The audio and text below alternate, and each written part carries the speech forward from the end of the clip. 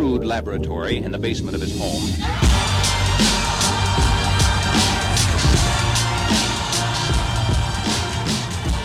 Hello, everyone, and welcome back to the show. Have an absolutely tremendous episode for you, a conversation that I thoroughly enjoyed, someone who I'm probably going to be introducing you to. You probably haven't heard the name Wade Eyerly.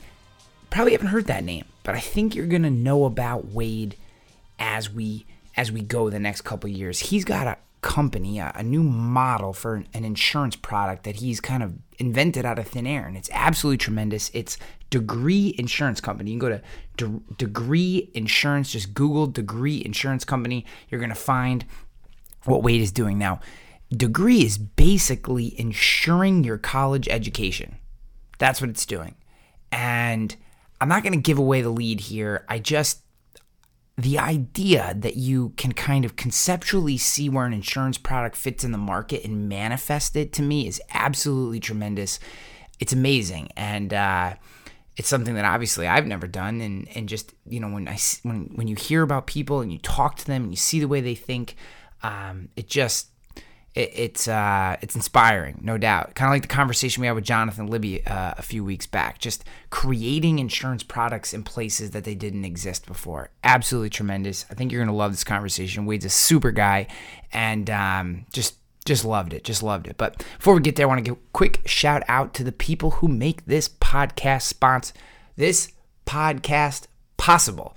And today's leading sponsor is Coterie Insurance. Guys, we are writing a lot of business with Coterie because small business is what we do, and Coterie does small business the right way. It's fast, it's easy, it's convenient, good products. We're writing a lot of like media companies, a lot of professionals, because what I like about Coterie is they have easy add-ons for the PL. It's very easy to attach the professional liability onto the GL and property, and now you're getting someone who maybe would otherwise not pay a full-blown standalone professional liability policy.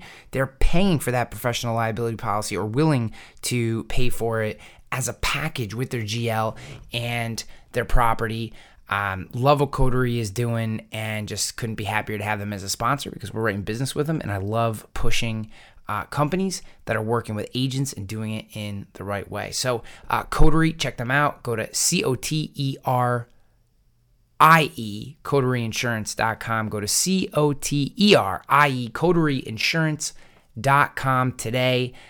Get appointed. Start writing business with them. We're doing it all the time. Wrote a policy today, actually. Cool. All right. Other company I want to give a shout out to is Donna. Arias Analytics and Donna are making power moves. They're bringing data to the fingertips of independent agencies. And if you're looking to get a better feel for what your data can do for you, check out Donna for Agents. Just Google Donna for Agents, the name Donna for Agents. You're going to see what they're up to. Get the demo. I'm not saying that the product is right for you today. It might not be, but it's another one of those tools like Tarmica 2 years ago. You know, if you guys remember, I was saying just go get the demo. I'm not telling you to buy it. It might not be right for your agency, but know what it does. Like, see the demo, see what it does, see what data can do for your agency. And then when you're ready, you know, then you know what it is. It's there. So go get the demo, know what Donna's all about. And then if you're ready to make a move on data and push forward, wow, I can't speak tonight, then you know the product to buy, and that is Donna for Agents. We use it to find customers who potentially are leaving. That's how we use it. It gives us our sentiment score, and we use that in real time to get a feel for maybe someone's emailed us a couple times, or maybe they had an issue with the COI that we didn't realize, and we're getting that out in the frequency of emails and contacts, and it's all really, really good stuff. Big fan of Donna. Big fan of the people that are making Donna possible, which is a big part of why I choose the tools I choose to use. All right, so guys, with that, let's get on to Wade Eyerly and learn about Degree Insurance. You're going to love this one, guys. You're absolutely going to love it. Here we go. Wade. Hey, Ryan. How are you? Good. How are you? Good. Do you hear an echo, or are you good? No, you're coming through loud and clear, my man. Good. I'm in a phone booth I haven't recorded from before, and I'm getting an echo, but it's just a weird space. Yeah, whatever kind of phones you got there. iPhone technology must be doing its job. All right. Well, how are you? I'm good. I'm good. It's nice to meet you. Anyone that Wes recommends over is I'm always interested to talk to. So, well, it's funny. I've only gotten to know Wes in the last, I don't know, couple months around a little sort of Silicon Slopes insurance startup guys meetup. And at the end of the meeting, he was like, "Hey, I got a guy I want you to talk to. I think you guys are going to hit it off." And that's essentially all the context I have for like jump on a podcast. So. Yeah. So Wes and I have been buddies for a while. It's funny. We met each other just kind of similarly. Like I've been in the insurance space for, like 16 years now. He's been in it for 15. I think neither one of us you would classify in any regard as the traditional insurance mentality. I don't even think he knows really the standard, even what like insurance is. You know what I mean? Like I've probably bucked every standard methodology for going about how insurance is done. It's just, I don't know. Our paths, we ran into each other and we became fast buddies, and I like the way he thinks about things. I also think he's crazy as shit. So it works out really well. Yeah. He's just a super likable guy, right? You meet him and you root for him immediately, which is a great skill set to have. Yeah.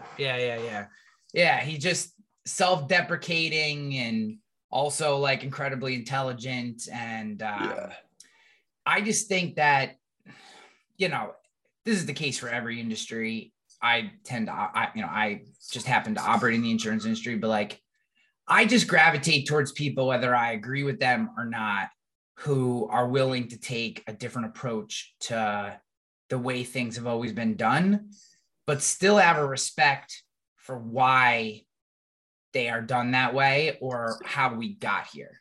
And that to me, I think is the key element when I'm looking at someone who's bringing a new idea into our space is, do they have a respect for why it's being done this way today?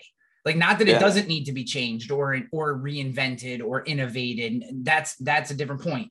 But do they at least have a respect for why 450 years later, we still do it that way? And if they do, then I'm like, oh, maybe there's a shot this person will actually make an impact. If they don't, I just become a little weary, I guess. Yeah, sure. Makes total sense. Yeah. Tell me more about where are you based? Tell me. Yeah. So I'm based in upstate New York, just outside of Albany area. I was born and raised like here. Saratoga or where? Just south of Saratoga. Actually, it's a town called Waterville. We're right across the river from Troy. Okay. Cool. Yeah. So I could be from my house with my first bet in hand at the finish line rail in about 23 minutes. So, okay. Yeah. So I lived the last 5 years in New Canaan, Connecticut. Okay. And we'd take our kids up to Saratoga and out to the Finger Lakes and up to Vermont and just hang out in the Adirondacks, all that. Yeah. What brought you to Utah? We moved out a year, 2 weeks before COVID hit. My in-laws live out here. Father-in-law just retired from a university here, and chance to raise kids by grandparents. Like, you can give your kids a lot of things. That's one not everybody can. And we had that chance. And so we did. And frankly, like, Utah's just built for kids, man. Yeah.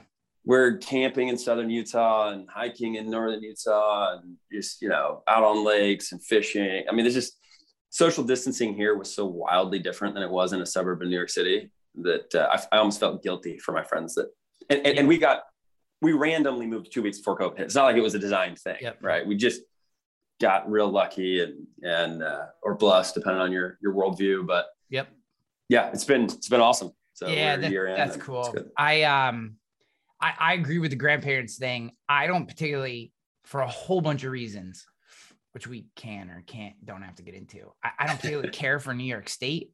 And not that I don't have friends here and stuff, but it's just not me. It's not the way that I view the world, although this is a decent place to raise kids. But I have 3 sets of grandparents within 15 minutes of my house, so I ain't going anywhere because Yep. I grew up, my entire family is from South Buffalo. And my dad got a job when when my mom was pregnant with me and moved our little unit. So I have like 30 Irish Catholic cousins and they all still live in South Buffalo. And he moved me, my mom, or, I wasn't born yet, but my mom out to Albany. So I grew up like on an island, like no grandparents around, no family around. So now being able for my kids to have cousins and all that stuff right here, this will not be forever for me living up here because I love other parts of the country, but a lot where you are is one of those places. But I'm never leaving until that family unit isn't necessary anymore. Well, I will tell you, well, first off, you can come to Utah and we'll adopt you. We'll make you family. We'll give you what you need. But Utah's been really incredible that way. But I grew up in Kansas City. My dad moved out there. Like we didn't have family around. Yep. And my wife's family, and you see this when you get married, but like she just grew up differently. Yep. She had a super close relationship with grandparents on both sides. And like they have like a family reunion. Her grandpa was a cattle rancher and they all go to the ranch, twice a year, every year. And she knows she's closer to her second cousins than I am to my youngest sibling. Because we're 16 years apart. And like, I'm like a weird old uncle. Right. Yep. She like, we moved back to Utah and one of her second cousins lives around the corner from us. I didn't know, but I saw this woman walking a dog. We're looking to get a new dog. I'm asking her about it. My wife comes out and she goes, Madeline, hey. And like, just like, it was the most random thing in the world. Yeah. She's like, oh yeah, I see her at the ranch, twice a year.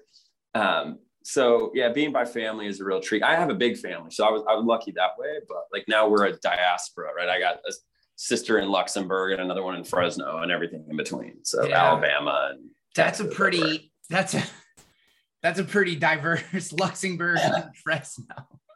Yeah, we're all over the place. I'm almost 8 kids, big Mormon family, so we're all over the place. Yeah, but not from Utah, right? And so everybody, all the other all the Mormons that I know, when they moved to Utah, the sort of cultural, like you make fun of it because you never go make friends. You just have so much family that you never need anybody else.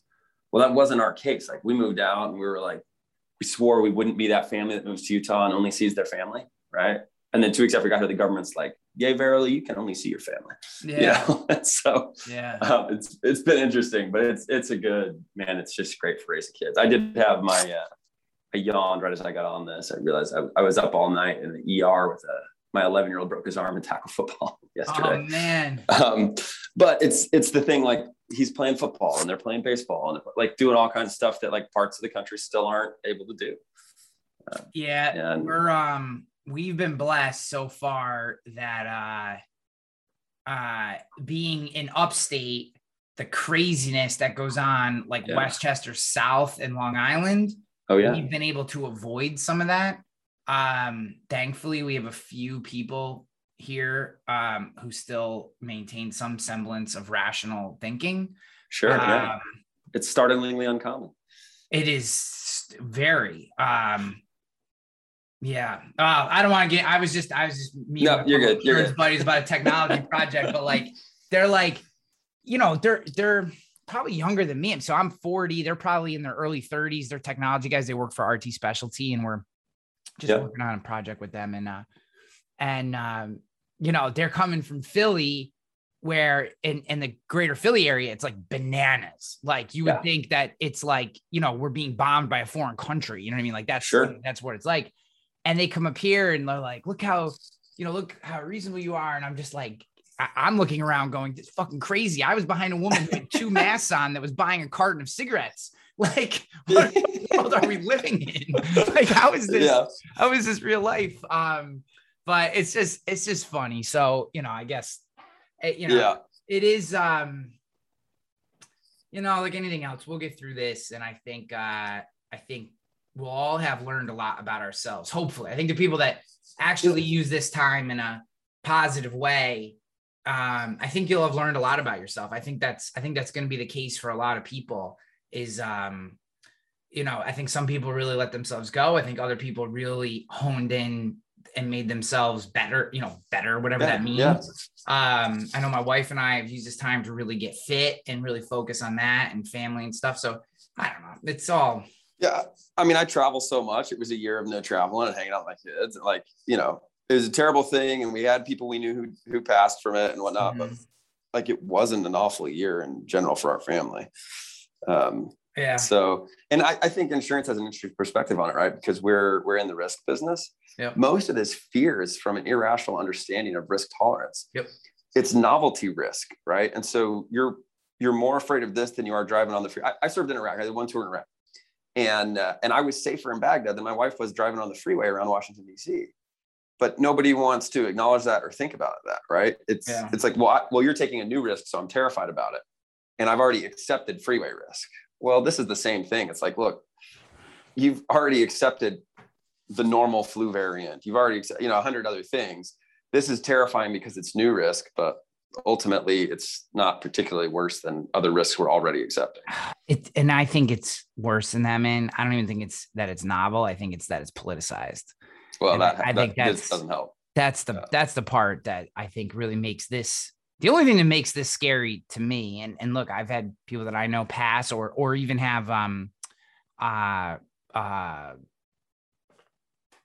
things with their heart or their lungs, like they're not change. So my little brother's on oxygen now. He's in his 30s with 6 kids under 8, and he's pulling around an oxygen tank.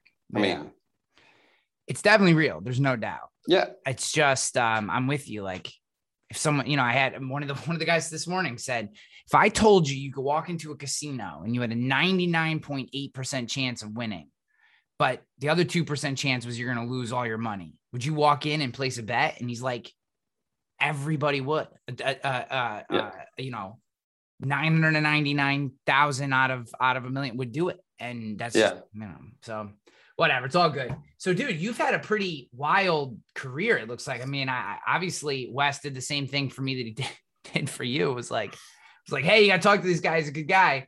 So then I was looking through your LinkedIn and I was like, holy shit, you've been all over the place. It's, and started a lot of companies, and it's awesome. I mean, it's pretty exciting to see your background. I mean, it's pretty cool. I need to pull that up and see what it says, because there's elements of my background that can't be put there usually. Yeah. So I've had a random career. Like, I've got like career ADD along with regular ADD, right? Yeah. So bounced around a little bit, but I think you get a chance to bring experience from all sorts of different places and bring it together, and it makes you naturally challenge like how we started this. Yeah. Well, why do we do it this way? Because we always have.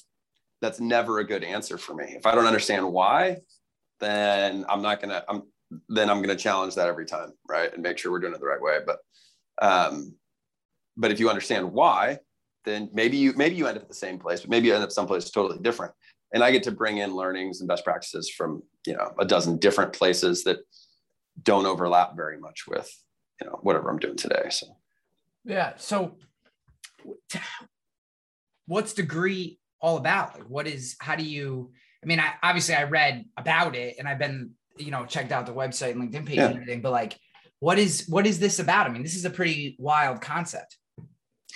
Yeah. So I was an executive at an airline, and I'm on the board of a school board in Bridgeport, Connecticut. So the largest and the poorest city in Connecticut. And we took kids that are 2 years behind, and we get them caught up and on to college. And that's the plan, right? That's what we set out to do. And it's a 97% minority school. And, it's doing, I think, really good work. And that's what we were focused on. I'm really proud of it. And so as we're sitting there, the entrepreneur in me then on the board wanted to tell the story, like, how do we alter the life trajectory for these kids? Like, what do we change? I came from a family background that was pretty similar. I was on and off government programs, right? I didn't know you were supposed to apply to college. I drove to a college in August, the year after I graduated, and asked how to sign up for a dorm, and because a kind-hearted registrar took pity on me, it changed my life's trajectory, right? And wildly so. And so, all right, like, let's tell this story, right? That's what we want to be marketing to these families, is like, hey, when you send your kids here, their trajectory alters. How does it change? And come to find out, 80 to 90% of the kids we brought in were going to drop out the first 2 years of college anyway. We had the wrong goalposts. Getting into college doesn't alter your life's trajectory. Getting out the right way does. And it's a subtle but pretty important distinction to say that, graduating college is the path to the American dream. Going to college is what we usually say, and it's wrong.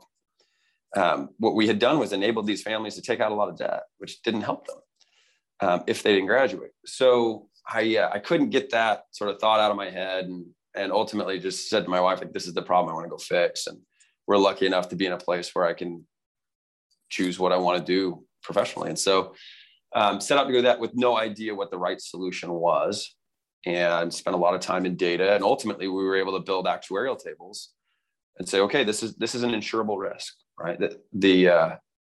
If a college degree were a stock in the stock market, it outperforms the market by 2x. It outperforms the S&P 500 by like 2.4 times, and is simultaneously the most consistent performer in history. And that piece is really important when you're building an insurance product, right? So it works super reliably. And this is, I think, the least confident generation in American history, right? They're old enough to remember the Great Recession and the job loss and the fear, and their whole lives, higher ed has said that a degree delivered online should come with an asterisk, right? And so it's their turn. We have a, once every 6 generation pandemic, and everybody says, we'll just go online, and they don't know if it's going to count, and is there going to be economy when we're done, and is anybody going to hire them?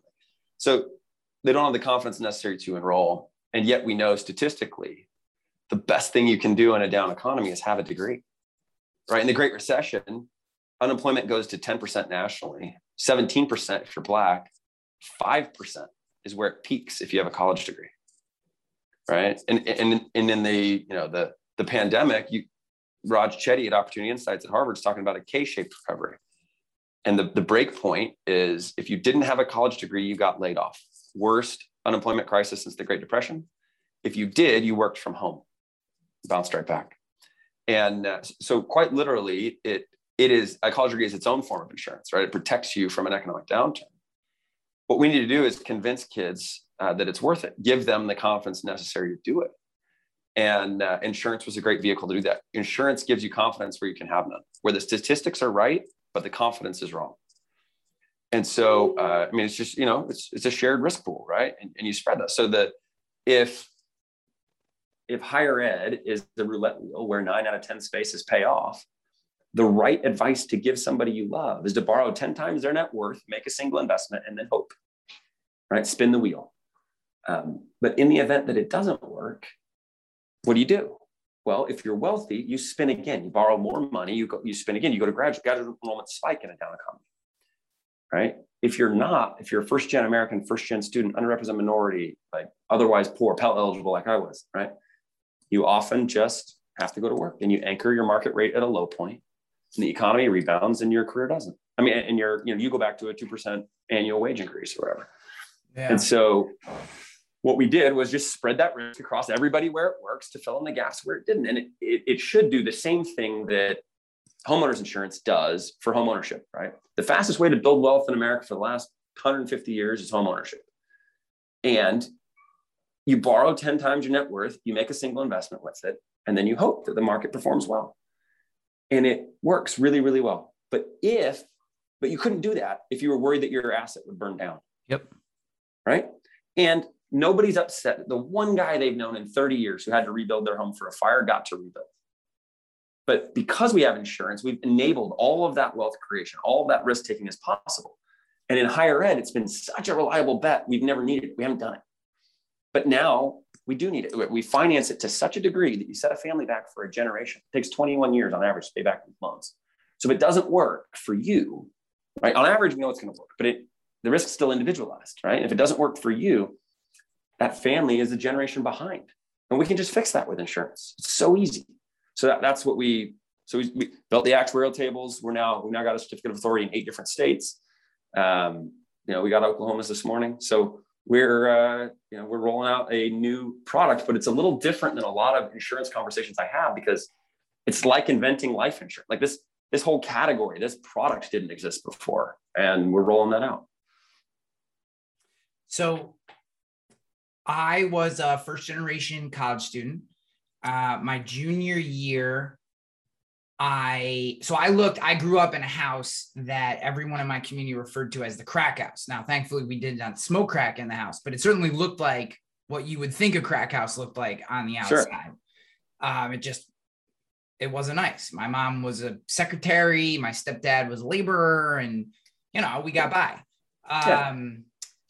And I was, I did all right. I did pretty well in school, and blessed with a reasonably decent, at least enough intelligence that I could look at the world and go, my only way out of here is, and I was good at sports, but I certainly wasn't becoming a professional athlete. Like, my only way out of this shitty town of 900 people in the middle of upstate New York was to go to college. So I said to my mom, I want to go to college. And her response was, oh, that's nice. I mean, like, it would never even crossed her mind that I would do that. Yeah. And, I had to figure out how to fill the forms myself. Okay. So I go to college. I end up getting some scholarships for baseball and some scholarships for being poor and shit like that from the University of Rochester, and a blessing. Great school. Well, after the first year, the head coach of the baseball team goes to another job. Okay. Scholarship goes away. I cannot afford full rate at the University of Rochester at $33,000 a year or whatever it was. Yeah. College over for me. I'm painting houses and waiting tables. And, oh my gosh, even thinking about it makes me a little emotional. Here's my, I have this great year, you know what I mean? Like, played on the baseball team, part of a fraternity. I was part of the all campus judicial committee, which was like this student body adjudicating, if you didn't want to go before the dean, you could go between this panel of your peers. Like, it was a big deal. And, I'm fully ingrained in this community. And here I am back in upstate New York, in Albany, New York. I mean, or actually in upstate New York, Albany, essentially by myself, all my friends. And it was like, my next path was probably I'm in the gutter, swinging a hammer, drinking 30 beers a night. That's where I'm going. Yeah. And I was, again, sometimes you're blessed. You have no other way to say it. Someone that was on that judicial committee found out that I wasn't coming back and why I wasn't coming back, called the dean of the school, who has since passed away, but, rest in peace. This guy saved my life. And this dean got me that scholarship back, and I went back to school the second semester. Oh, wow. And I'm sitting here listening to you say this going, if this existed, I would have went back to the University of Rochester potentially on, with this kind of insurance. I would have been able possibly, I'm not exactly sure how it works, but I'm thinking to myself, here's a potential use case that I would have had in my life, because it just poof. I mean, it was just, I felt like I had hit the jackpot. I was out. I was on the path to never having to go back to this shitty little town again, where people said the criminals didn't steal from our town. They lived in our town. So they didn't, that was like the big joke. And then it was just gone like that. And then, thankfully a whole series of crazy phone calls where I'm on the phone with the dean of the college, how does that ever happen? And he hears my story and says, well, just pack your bags because you're coming back. And it was wild. It's just wild to think. And that changed my life. I mean, I'm one of those kids who, if it wasn't for college, who knows where I'd be. What's up, guys? Sorry to take you away from the episode, but as you know, we do not run ads on this show. And in exchange for that, I need your help. If you're loving this episode, if you enjoy this podcast, whether you're watching on YouTube or you're listening on your favorite podcast platform, I would love for you to subscribe, share, comment if you're on YouTube, leave a rating or review if you're on Spotify or Apple iTunes, etc. This helps the show grow. It helps me bring more guests in. We have a tremendous lineup of people coming in, men and women who've done incredible things, sharing their stories around peak performance, leadership, growth, sales, the things that are going to help you grow as a person and grow your business. But they all check out comments, ratings, reviews. They check out all this information before they come on. So as I reach out to more and more people and want to bring them in and share their stories with you, I need your help. Share the show, subscribe if you're not subscribed, and I'd love for you to leave a comment about the show because I read all the comments, or if you're on Apple or Spotify, leave a rating review of this show. I love you for listening to this show, and I hope you enjoy it listening as much as I do creating the show for you. All right, I'm out of here. Peace. Let's get back to the episode. Totally. I couldn't relate more. I I got a scholarship. I was a terrible student. So I was like 17 when I went to college, and like barely turned 17. It was the summer I was 16, turned 17, and joined the fraternity. And I had 2 great social years. And then I left and served the church mission in Moscow for 2 years when I was 19.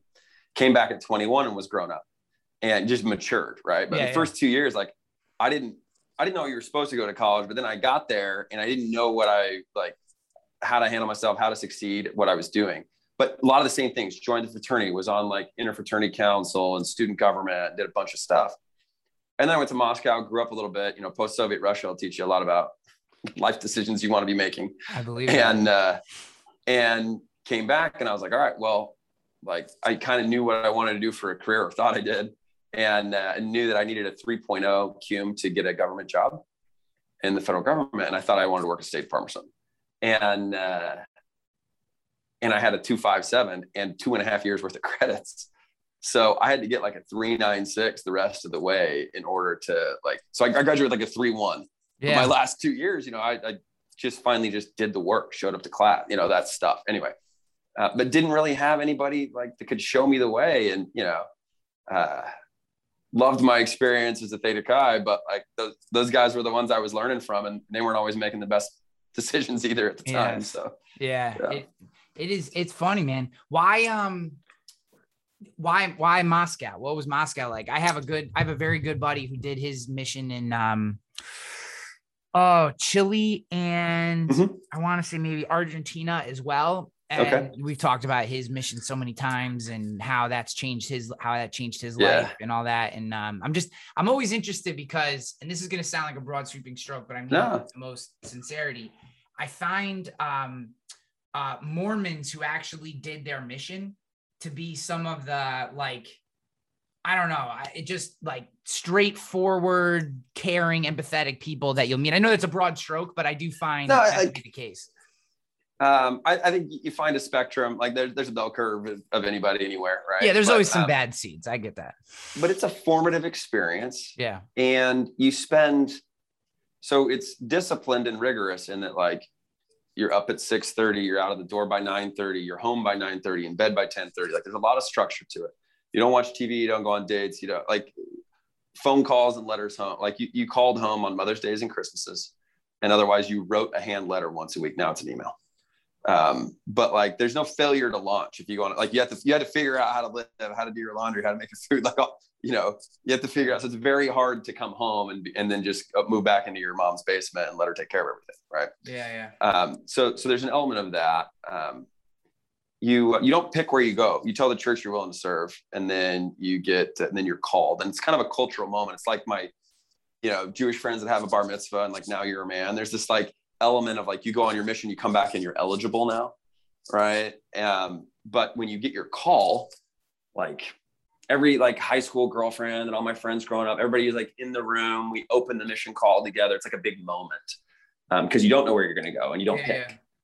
And so, when I left in 98. So 6 years after the Soviet Union fell, and learned Russian and moved to Moscow. Right. Like that's in what was the world capital of atheism. Right. They had institutionalized for 70 years. And, so for missionaries who serve in Chile is the country in the world, the second highest population of Mormons. I think it's about 5% Mormon. It's the highest concentration of Mormons outside of Pacific Islands, like Samoa, Tonga and stuff. And like when you go there and you have a conversation with someone, you're really sharing like, here's what Christ did for me and how that helped me.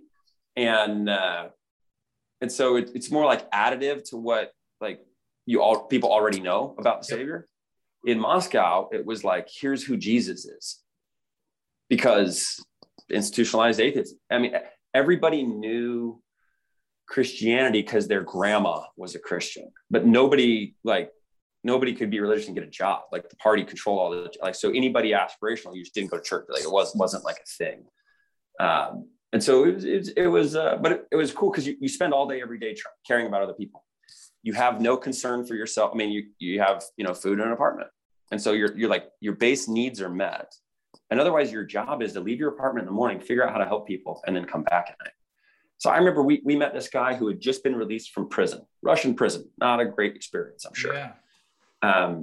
And we literally, like, we're walking down the street, and you recognize missionaries with the name tags and the white shirts and ties and whatnot. And we're always like talking to random people, can share a message, brighten your day, like whatever it is. And he said, can we help you with something? And he's like, I got to quit smoking. Everybody in prison smokes. It's going to kill me. I need to quit. And we're like, okay. Mormons are good at not smoking, right? Like, it's kind of core to what we don't want to smoke. We don't drink. We don't drink coffee. Like, great. So we're happy to help. Right. And I said, all right, so when is it hardest for you? He's like, when I first wake up in the morning, when I go to bed. We were at that dude's apartment at like 6, 7 o'clock in the morning. And we were at that dude's apartment at like 9:30 at night, like just distracting him. We'd read some scriptures, maybe sing some songs, like whatever kind of other thing we could do so that he wouldn't think about it. Yeah. And, if you spend 2 years walking around trying to help people as your full-time gig, right? You learn to love those people. You learn to care about them. You learn what's important to you. It's not an aspirational experience, right? You're not like trying to get a promotion, like the rest of your life, the career, like all that stuff is there.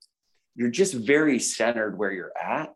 And I think that gives you a real base of genuine confidence in like who you are, that you're a child of Heavenly Parent, that you are God's son or daughter, right? And like, there's some real genuine confidence in knowing that about yourself that I think gives strength to do things that other people might think are risky, or to like center you when you're dating and figuring out what you want in life. And I don't know, that's a long answer, but I kind of think that's part of it.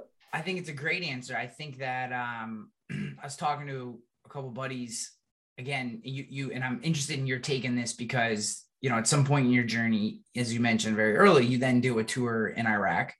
And I'm interested in that. And I think that I look at my own kids, I think about my own life, think about my time in college. I had a very similar thing. I was an engineering major and switched to be a math major just because I wanted to graduate on time, right? I'm staring at a 2.1 in engineering going, I'm not going to make it. Yeah. And had to switch and ended up getting to a 2.93, I think is what I graduated with, but same kind of deal. I had to freaking crank the last like year and a half.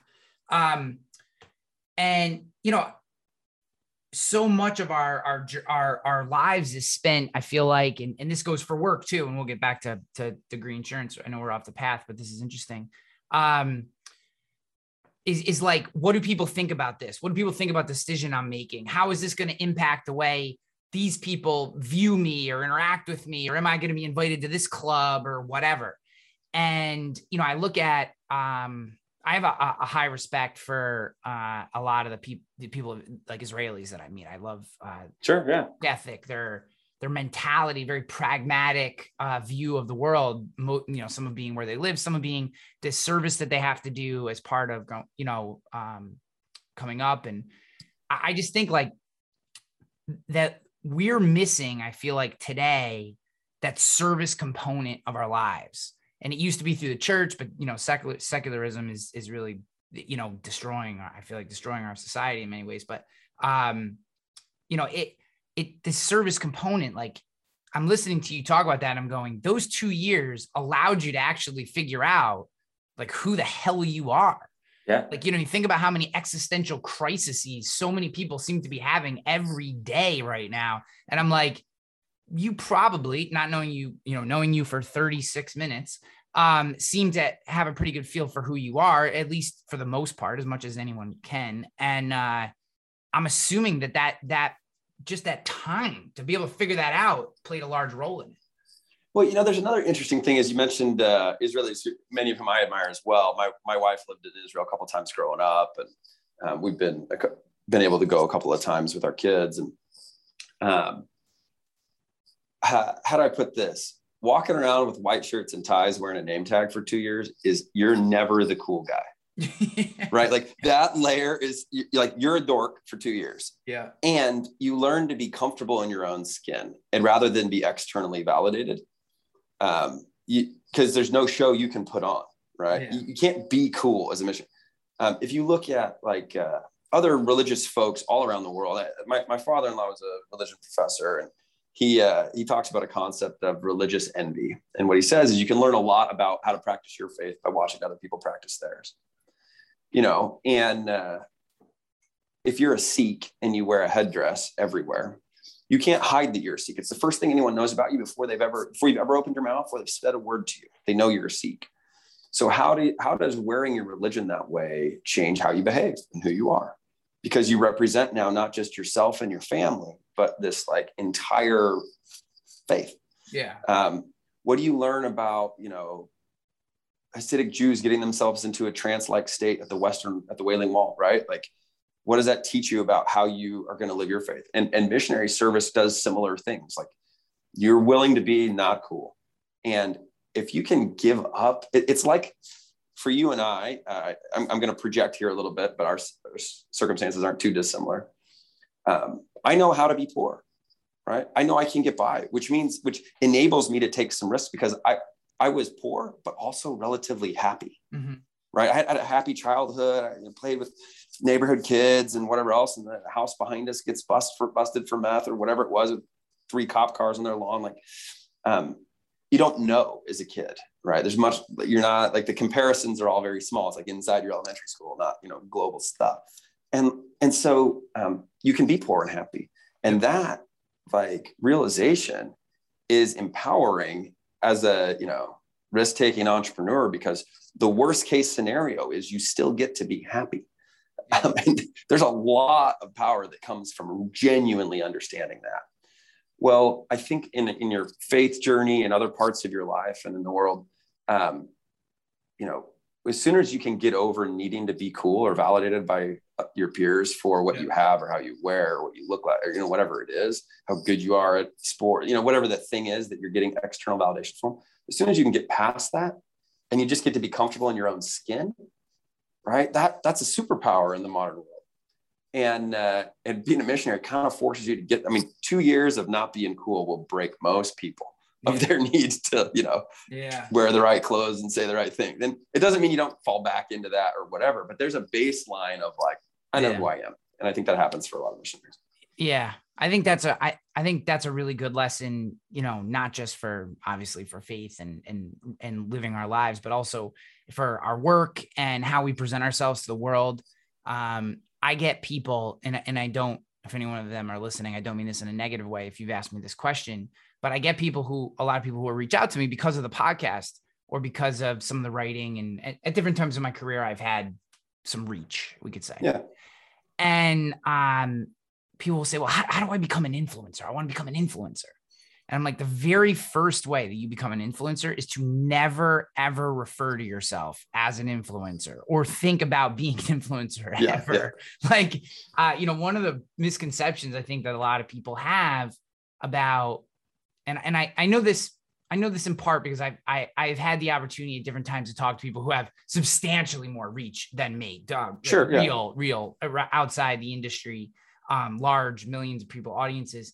And the people that I think, the ones who sustain and I think do real yeoman's work is the ones who do it because they're personally, it's like their own personal journey that they're on, and they're trying to learn and grow. And and if 10 people listened, they would be doing the same exact thing as if the millions that did listen. And I think that that's a very important part of growing a company like Degree Insurance, or, some of the things I'm trying to do here at Rogue is like, a lot of people have asked me, how come you didn't try to start this agency sooner in your career? Obviously I wasn't there. Like, the way that I can sit here and talk to you today, even 2 or 3 years ago, I may not have been of the same, I may not have had everything as dialed in. And, I think when the opportunity presents itself, if you are in some of the mental state that we've talked about, and you're not trying to do something to be cool or to have a place, but because it feels like a problem that you need to solve or want to solve, then, that opportunity seems to present itself and you can go get it.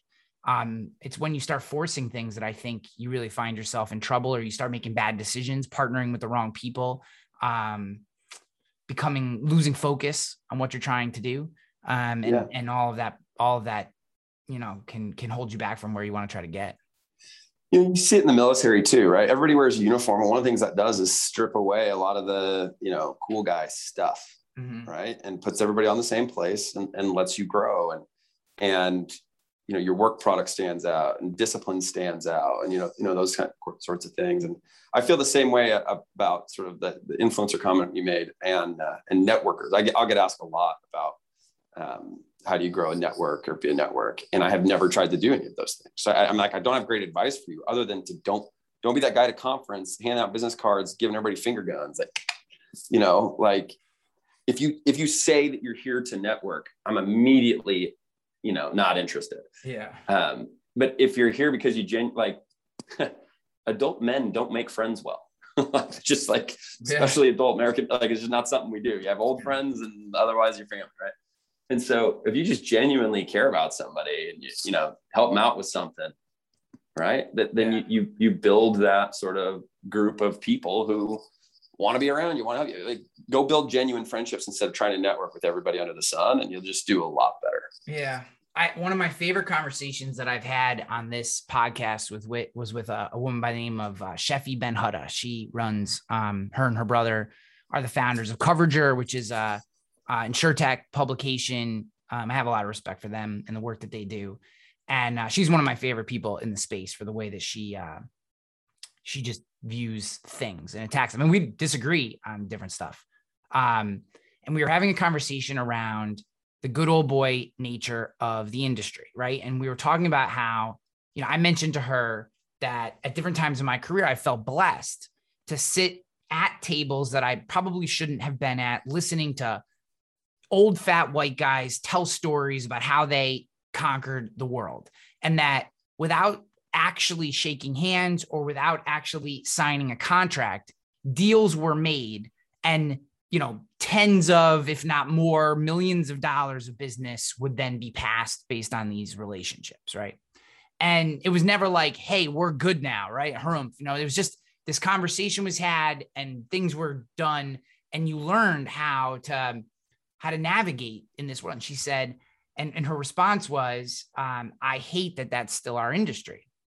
And while I pushed back on her and I said, I think we need more of that, except not just old fat white guys, but the idea that there should be some barrier that you have to earn your way into that space. To me, like, there's a reason why those groups now granted, I'm all for diversity and meritocracy. I'm a firm believer in meritocracies, and I could give a shit what color you are and all that. Although I do particularly have a slant towards Americans.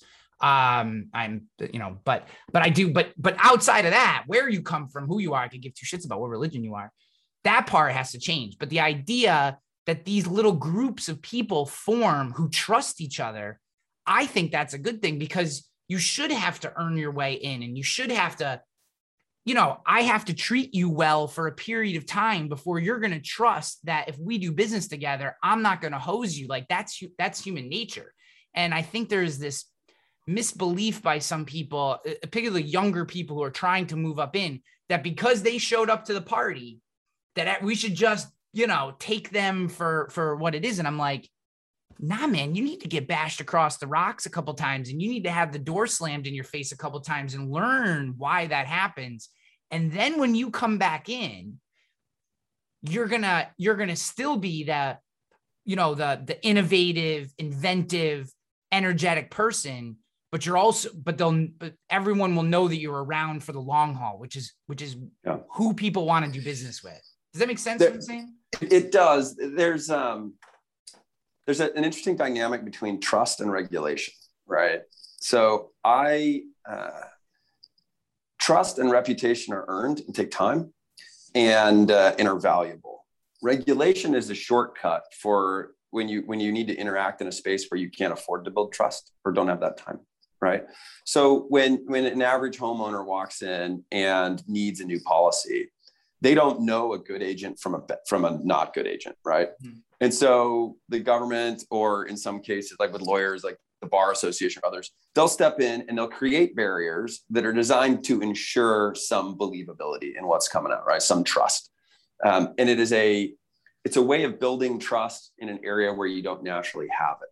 It is always better to be able to build and have that trust, right? And I think there's a lot of trust comes from shared experience, which can't be shortcutted. That's time. And so getting in a room with a bunch of other people who have shared an experience with you does a lot to build that trust. But that you don't need regulation in a world where we know who the good actors are and who the bad actors are. And I think what's interesting is the balance between the two, between allowing people to make mistakes, to trust the wrong person, right? And like we do this with dating, right? Like everybody gets to forge their own path and find their own people. And you've got buddies who you've seen date the wrong girl, right? Like, and it's wrong and everybody knows it's wrong. And then a year and a half later, they break up and you're like, hey, we could see it. And they're like, yeah, it was horrible, right? Yeah. But you have to let them make that mistake or they won't be ready when the right person comes along. There are just industries and places where you can't do that, right? I used to run an airline. And guess what? I can't put somebody in the cockpit and be like, oh, they'll figure it out, right? Give them a little time. Let them crash a few, right? Like that doesn't work. And so you've got to have some barrier. But when you put too many barriers in and too much structure, one, trust doesn't get built because you never learn to rely on trust, right? And two, you can impede progress and innovation, right? And so I'm always fascinated by innovating in spaces where the trust quotient is shallow because the regulatory quotient is high, right? So we have a lot of regulation because, pharmaceuticals, airlines, insurance, there's a ton of regulation because we need these things and we can't afford to build the relationships of trust that need to make it work. And so we use regulation to do it. But regulation is a very heavy tool, right? It doesn't, it's not a soft, nuanced thing. No. And regulation has a hard time keeping up with the speed of technology and the speed of growth and the speed of change and the speed of need. So insurance is a great example. I mean, 15 years ago, you didn't need cybersecurity. That wasn't a threat, right? Now, my friend Josh Steinman, he was on the National Security Council in charge of cybersecurity for the last 4 years. He just started a company. Oh, I wish I could plug it and tell you the name. I can't think of it all of a sudden, but he just started a company who's working to go secure our industrial like systems and controls, right? Because right now, like hacking into the dairy plant, right, is probably one of the easier things you can hack into because the software that those things run on, it's an Excel spreadsheet and a blinky light, right? That's telling you the milk's good or the milk's not good. Yep. Those systems are weak. We've been able to trust for a long time at a certain level, your food systems are regulated and you're not going to get bad milk out, but the systems we're now relying on have become vulnerable, right? And you didn't need that 15 years ago. So now you got to roll out new products. You got to build new actuarial tables, understand new sets of risk, and do that all in a regulatory framework and structure that was built for challenges 100 years ago, right? And so we're applying old laws in new ways where they don't always fit and not always right. And what you see are the very best insurance commissioners are those who understand not just the regulation, but the why, right? Seasoning on your capital. Seasoning on your capital can make great sense. I want you in another state to show that you know how to be an insurance company before you come here. Great. In premise, fantastic. So does that clock? So I want a year of seasoning before you come to our state. Does that clock start the day we're an insurance company there or the day we pay claims there? Like when does it start? So we had a state tell us, it starts when you pay claims. I'm like, okay, 2 years of seasoning we need before we come to your state. You understand that in our product, because we're built differently than auto or whatever else, we're going to sell it to a college and those students are going to go start school today. And they're going to go to college for 3 to 6 years and graduate and then work for 5. And then they're going to make a claim. So you're telling me don't come to your state for a minimum of 8 years plus 2 years of seasoning. So I shouldn't come here for a decade. I want to make sure that you're telling me that's how far behind you want to be. Right. And they're like, I'm like, and you just passed a regulatory sandbox where you said, hey, innovative insurance companies, come here. We'll waive away the regulation so that you can come here and innovate and take chances because we need these sorts of products we need to move it faster. Like we didn't apply through the sandbox, but you can waive away the seasoning, which it won't teach you anything in the next 2 years. Do you really want to stay away for 10? Well, no, right? And they were able to get their minds around and come around, right? But we see that a lot in insurance. We're very much a trustless industry because we're in the business of risk avoidance, right? We're in the business of hedging against the worst possible outcomes. And so by nature, by nurture, both self-selection and what we're sort of trained to do, we avoid risk. We shy away from things that haven't been done before and sort of trust the process, just let it go. What we don't do is move very quickly to address, things. And you get caught sometimes, right? If you move quick and you bring in a new product no one's seen before, like that can come back to bite somebody, right? And then do they learn a lesson and apply it, or are they burned from, quote, anything new? Right. And all those things sort of come up as you're thinking about how do we build new products? And I mean, why don't we see a rash of new products? We've seen a rash of new businesses, right? Moving from physical goods to online service industries. So cybersecurity is the example everyone points to. And then global warming, which is changing, the actuarial tables. But that's more of a shift in the math than it is a fundamental difference in the product nature, right? Cybersecurity is a new product. Ours is a fundamentally new product. I'm of the opinion we should be seeing a lot more new products, right? In all sorts of different industries, but people don't think of it because we're not an industry that's prone to taking risks and to innovating. Yeah. The episode that's coming out this week that we're recording this is actually with a guy by the name of Jonathan Libby. So when this episode comes out, people can go back and listen to that one if they missed it. He runs or founded Steady State Insurance, which is smart DeFi, and looking at some of the things that they're doing in crypto, which is a really interesting space, which I'm super interested in. But what I thought was most interesting about our conversation was not just, the crypto piece, which is interesting. A lot of people don't know, but ensuring DeFi transactions, once you understand the math behind it, makes a lot of sense. What became even more interesting to me was, okay, we're using DeFi as almost a loss leader for what blockchain can do for the insurance industry in terms of creating new insurance products over time that and new ways of viewing how we tackle risk and the way that we can spread risk out to smooth out rates, to smooth out opportunities, to finally do away with, even some of the loose redlining that still happens, even though we want to pretend like it doesn't. Like, things like blockchain can really help us massage some of those problems and attack them. And I was like, it's why it makes me so excited. And I know we didn't talk about Degree that much, but obviously everyone's going to be very interested now that they understand the way that you're talking this problem. It makes me very excited that there are people like you out there bringing these ideas into our industry, because it's exactly what it needs. A lot of our industry is not broken. It needs innovation and some invention, but a lot of it is not broken. But I agree with you. There are many gaps that we just don't see. They're like black holes looking out into space, because we just haven't had someone come in who understands how gravity works in that particular part of the universe. One of the challenges is you got to build that actuarial table, right? But I could easily see an executable contract on the blockchain that does parametric insurance, right? Yep. Where you're sort of, everybody's pooling in capital and splitting it, and a set of regulations that allows those to exist. And suddenly you can create digital insurance, right? Where there's no manual underwring, like it's an automated process. Do you fit this category? You put the money in, shared risk. Here's how you're going to, make a claim later.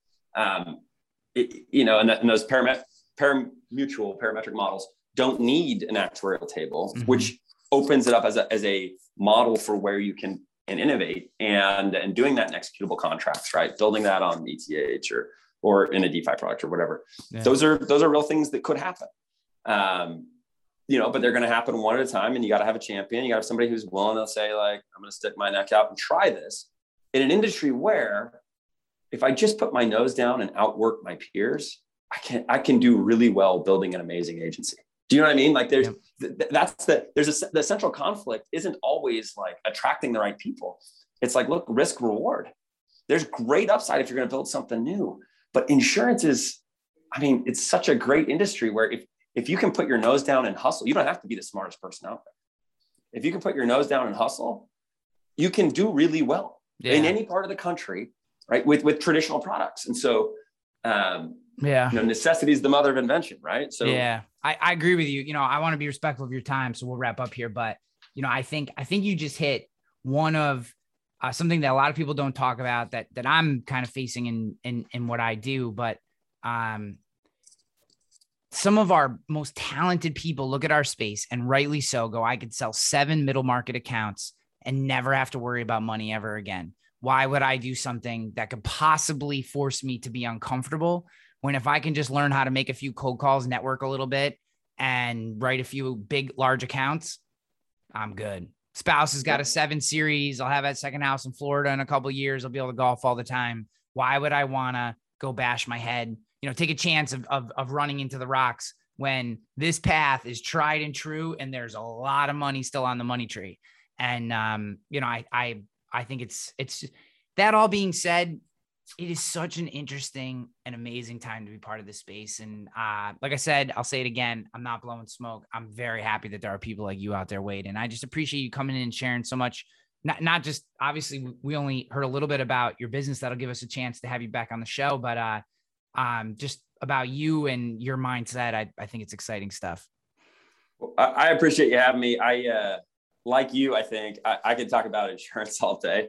I think there's just so many great avenues for growth and great places where you can innovate and great places where you can do really good things. Insurance unlocks other people's ability to take risk, and nothing is going to drive the economy faster, build more wealth, do more things than letting people take responsible risks. So degree insurance, we're going to let people do that with their, we're going to take the risk out of higher education and hopefully help a generation that I have taken to referring to as the least confident generation in American history, and get them in college and get them through to a place where their financial futures are secure. So, yeah, guys, degreeinsurance.co. There's a white paper you can read. There's all kinds of resources.